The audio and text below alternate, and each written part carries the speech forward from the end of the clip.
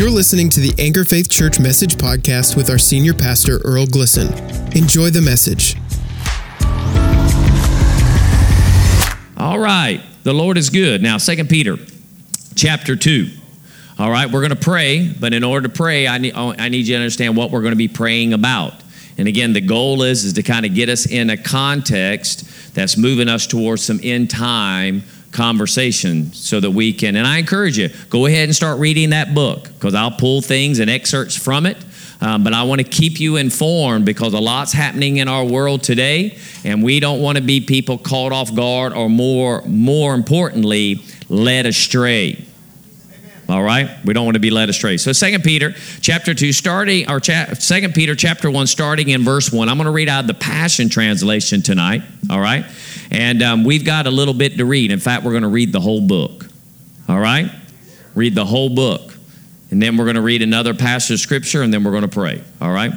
It says this letter is from Simon Peter, a loving servant and an apostle of Jesus Christ. I am writing to those who have been given a faith as equally precious as ours through the righteousness of our God and Savior, Jesus Christ. May grace and perfect peace cascade over you as you live in the rich knowledge of God and of Jesus our Lord. Everything we could ever need for life and complete devotion to God has already been deposited in us by His divine power. Can I get an amen?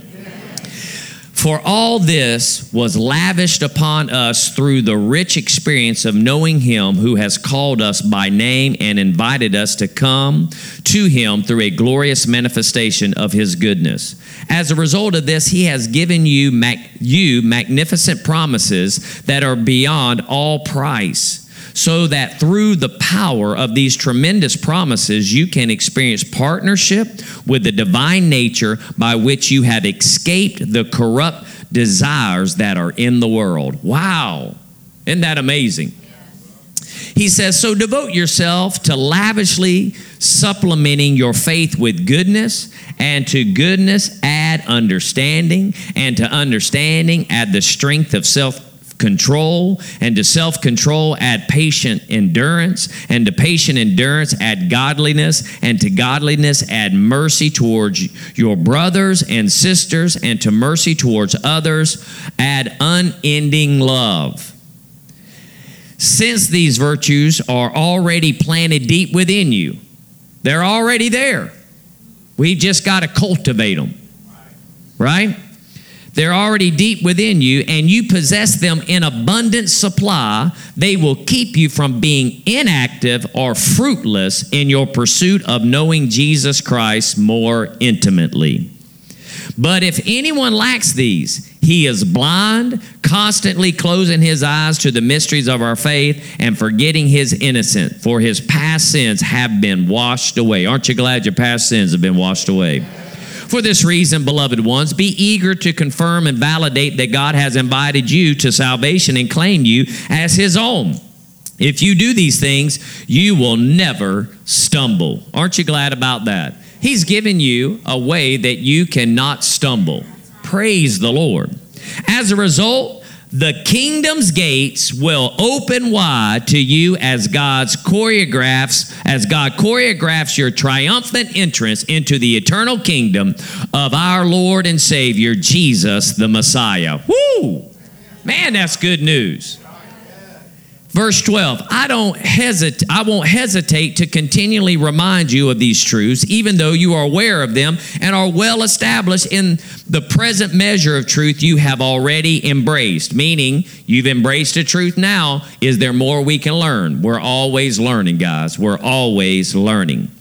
And as long as I live, I will continue to awaken you with this reminder. Since our Lord Jesus, the Anointed One, has clearly revealed that my departure is near, indeed, I'm passionate to share these things with you so that you will always remember them after my exodus from this life.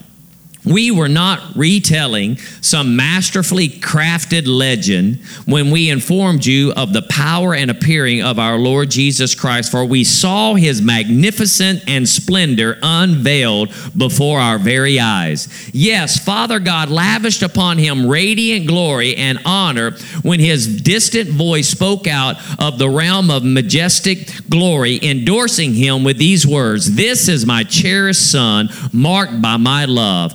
All my delight is found in him." And we ourselves heard that voice resound from the heaven while we were with him on the holy mountain. Remember when they went up to the mountain? Okay. And so we have been given the prophetic word, the written message of the prophets, made more reliable and fully validated by the confirming voice of God on the Mount of Transfiguration. And you will continue to do well if you stay focused on it. For this prophetic message is like a piercing light shining in a glooming place until the dawning of a new day when the morning star rises in your heart. You must understand this at the outset. Interpretations of scriptural prophecy requires the Holy Spirit, for it does not originate from someone's own imagination. No true prophecy comes from human initiative, but is inspired by the moving of the Holy Spirit upon those who spoke the message that God came from God. So he's building a foundation, reminding us of who we are in Christ, all the things that are afforded to us, and that we need to keep our focus on it. And that the things we know about God, the things that they testify by personally seeing and are communicating that the scriptures was inspired by God as the Holy Spirit moved on the prophets, they are profitable for us, and that we are to live by them and keep our focus in them. Chapter 2. Then he says, in the past there arose false prophets among God's people, just as there will continue to be false teachers who will secretly infiltrate in your midst to divide you, bringing with them their destructive heresies. They will even deny the master who paid the price for them, bringing swift destruction on themselves. Many will follow immoral lifestyles. Because of these corrupt false teachers, the way of truth will be slandered. Talking about end times now. We're getting ready to pray. So he's letting us know what we should stay focused on, because as in times past, people have tried to take the word and change it. It's going to happen in the future. All right? He says they are not only out for themselves, ready to exploit you for their own gain through their cunning arguments. Their condemnation has been a long time coming, but their destruction does not slumber or sit idly by, for it is sure to come. Now, don't forget, God had no pity for the angels when they sinned, but threw them into the lowest, darkest dungeon of gloom and locked them in chains where they are firmly held until the judgment of torment. That's happening right now.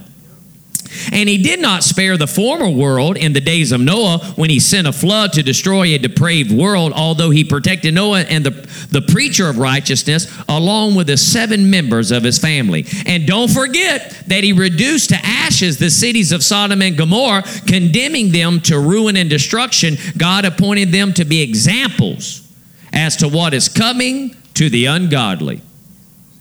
Verse 7. Yet he rescued a righteous man, Lot, suffering the indignity of the unbridled lust of the what? Of the lawless.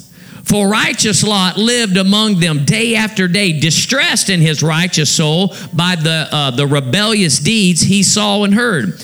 If the Lord Yahweh rescued Lot, he knows how to continually rescue the godly from their trials and to reserve the ungodly for punishment on the day of judgment. Amen. Doesn't matter how bad it gets. Don't matter how bad your neighborhood goes. God can deliver the righteous. So you need to maintain the responsibility of staying in righteousness.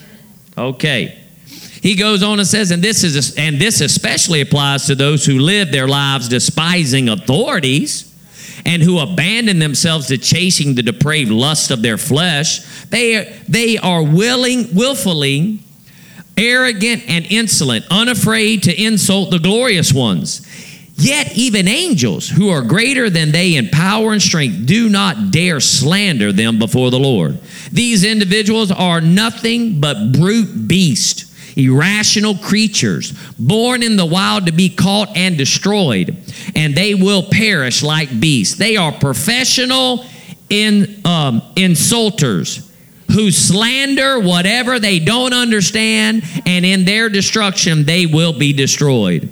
For all the evil they have done will come crashing down on them. They consider it their great pleasure to carouse in broad daylight when they come to your love feast, but they are stains and blemishes, reviling in their deceptions as they feast with you. They are addicted to adultery. Their eyes are insatiable with sin that never ends. They seduce the vulnerable and are experts in their greed. They are but children of a curse. They have wandered off the main road and have gone astray because they are prophets who love profit.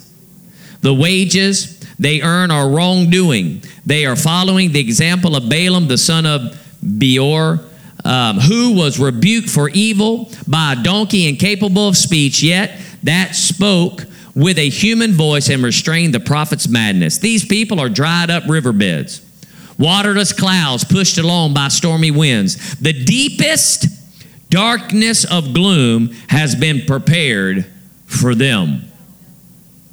They spout off with their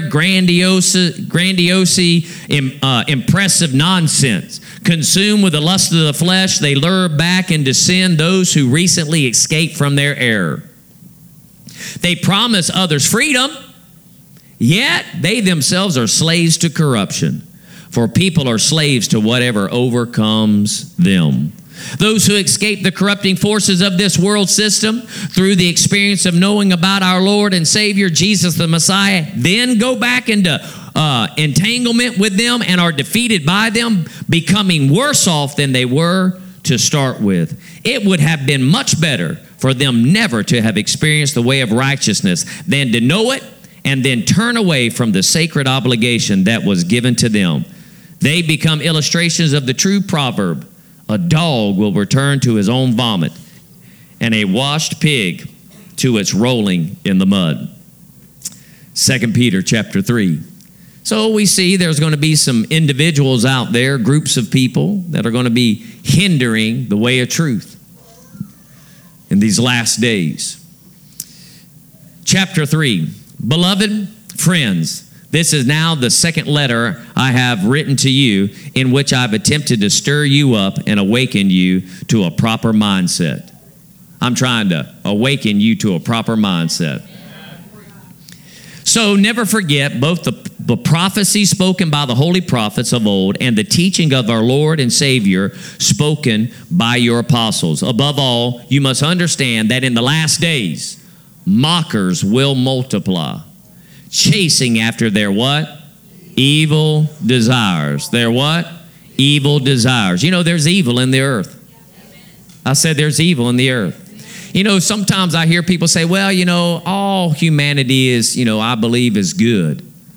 Well, that's not scriptural.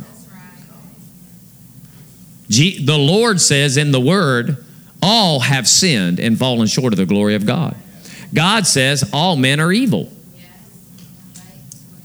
So when people say, well, I really think everybody's got good in them. Nope. They all have evil.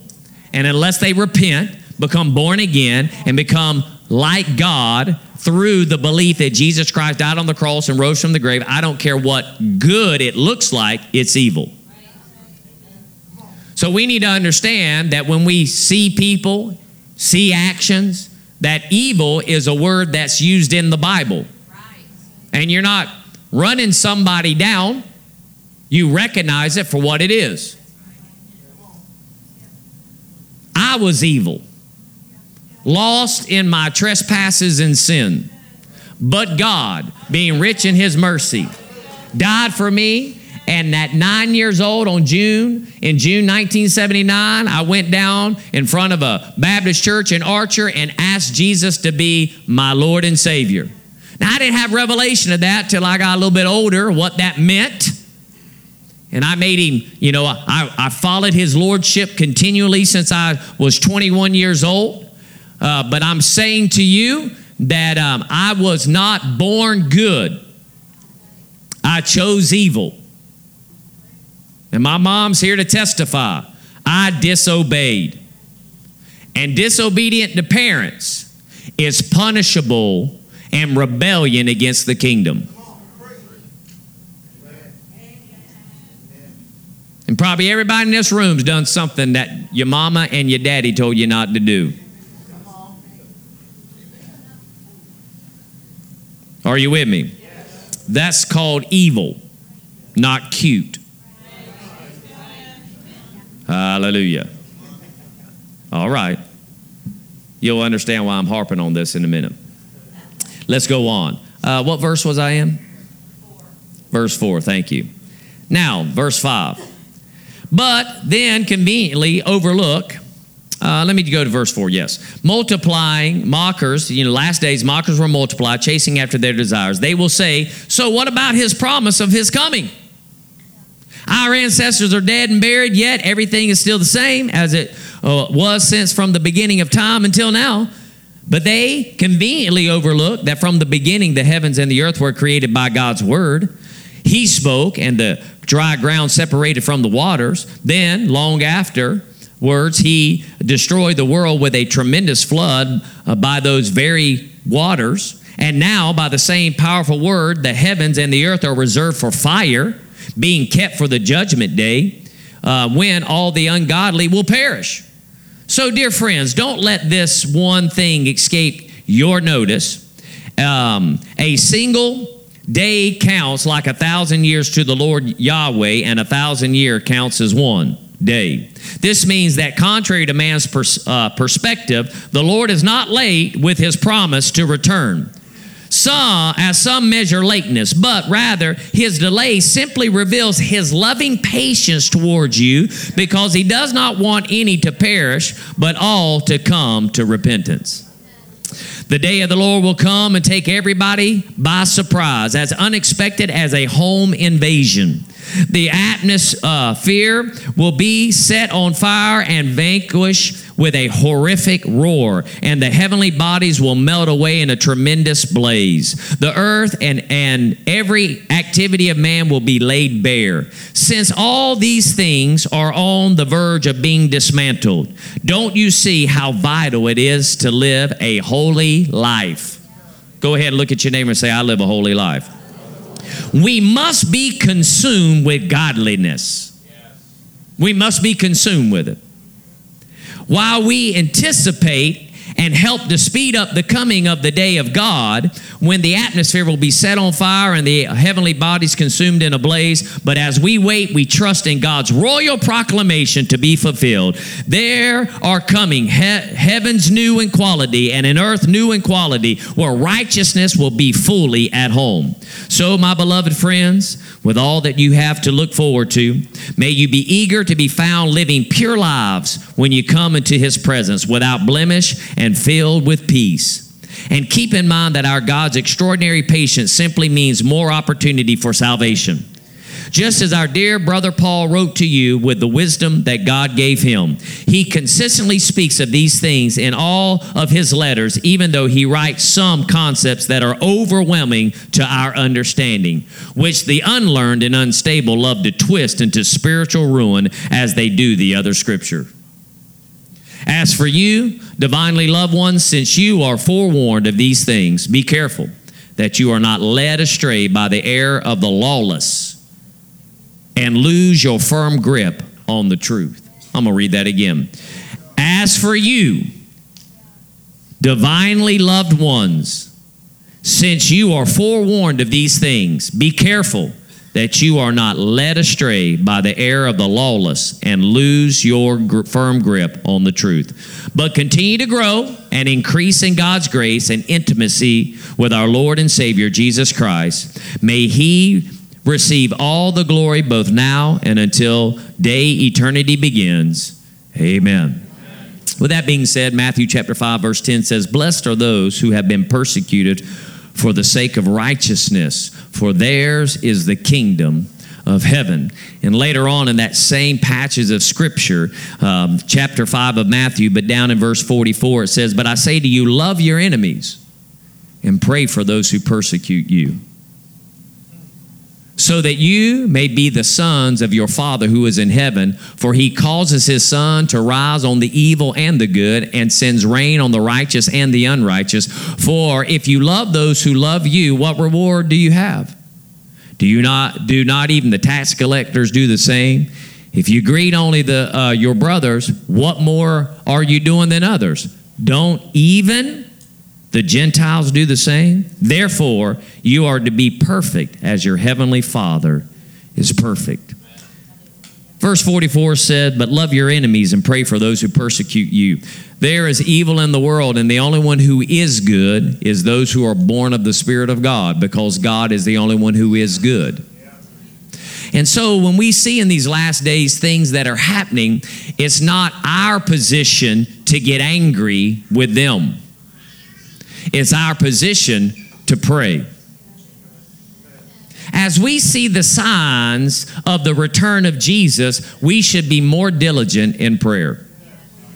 I told the staff here at Anchor Faith Church on Monday, as we were discussing this book that I've passed out to you, I said, a lot of things are happening in the world, and we are to do natural things, right?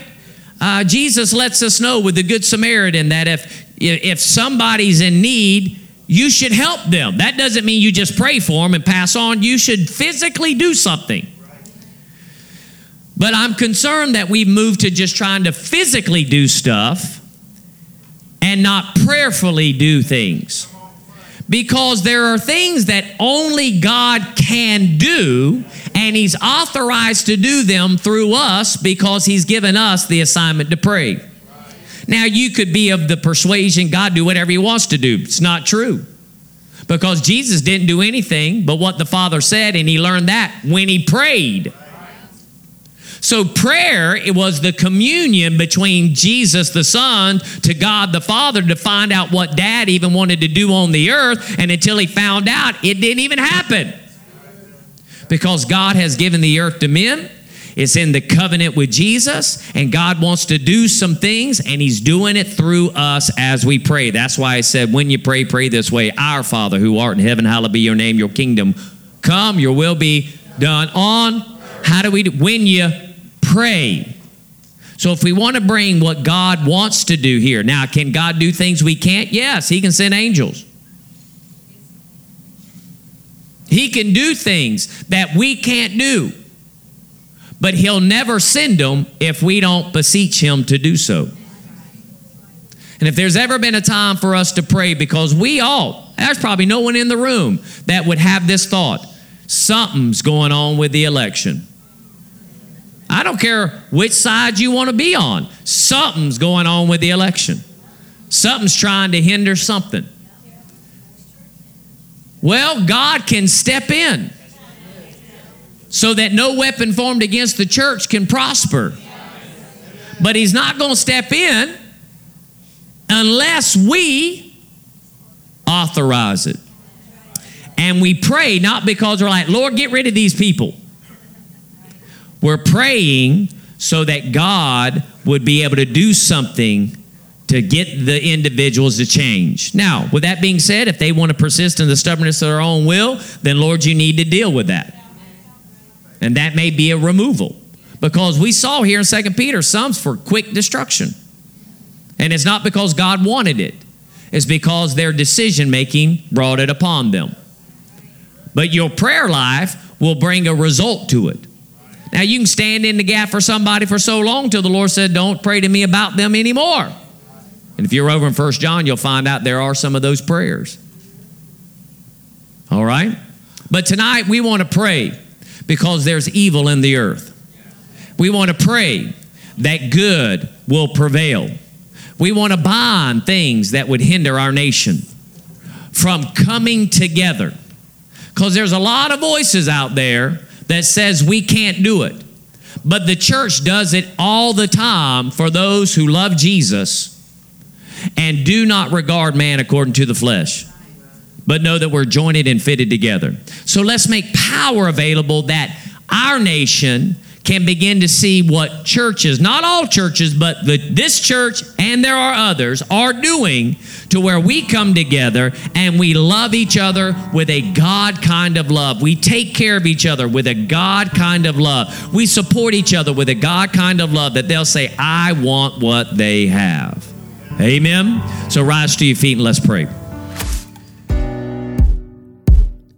Thank you so much for listening to this message. If you want more, subscribe to our message podcast on iTunes, Google Play, Spotify, and SoundCloud. Rating and leaving a comment will go a long way with helping our messages get better circulation. If you'd enjoy watching our weekend messages, visit youtube.com/anchorfaith. We'd love it if you'd subscribe, leave a comment or a like on the messages. If you'd like to find out more information about us and how we're influencing the world and help support the work we're doing by giving, just visit anchorfaith.com.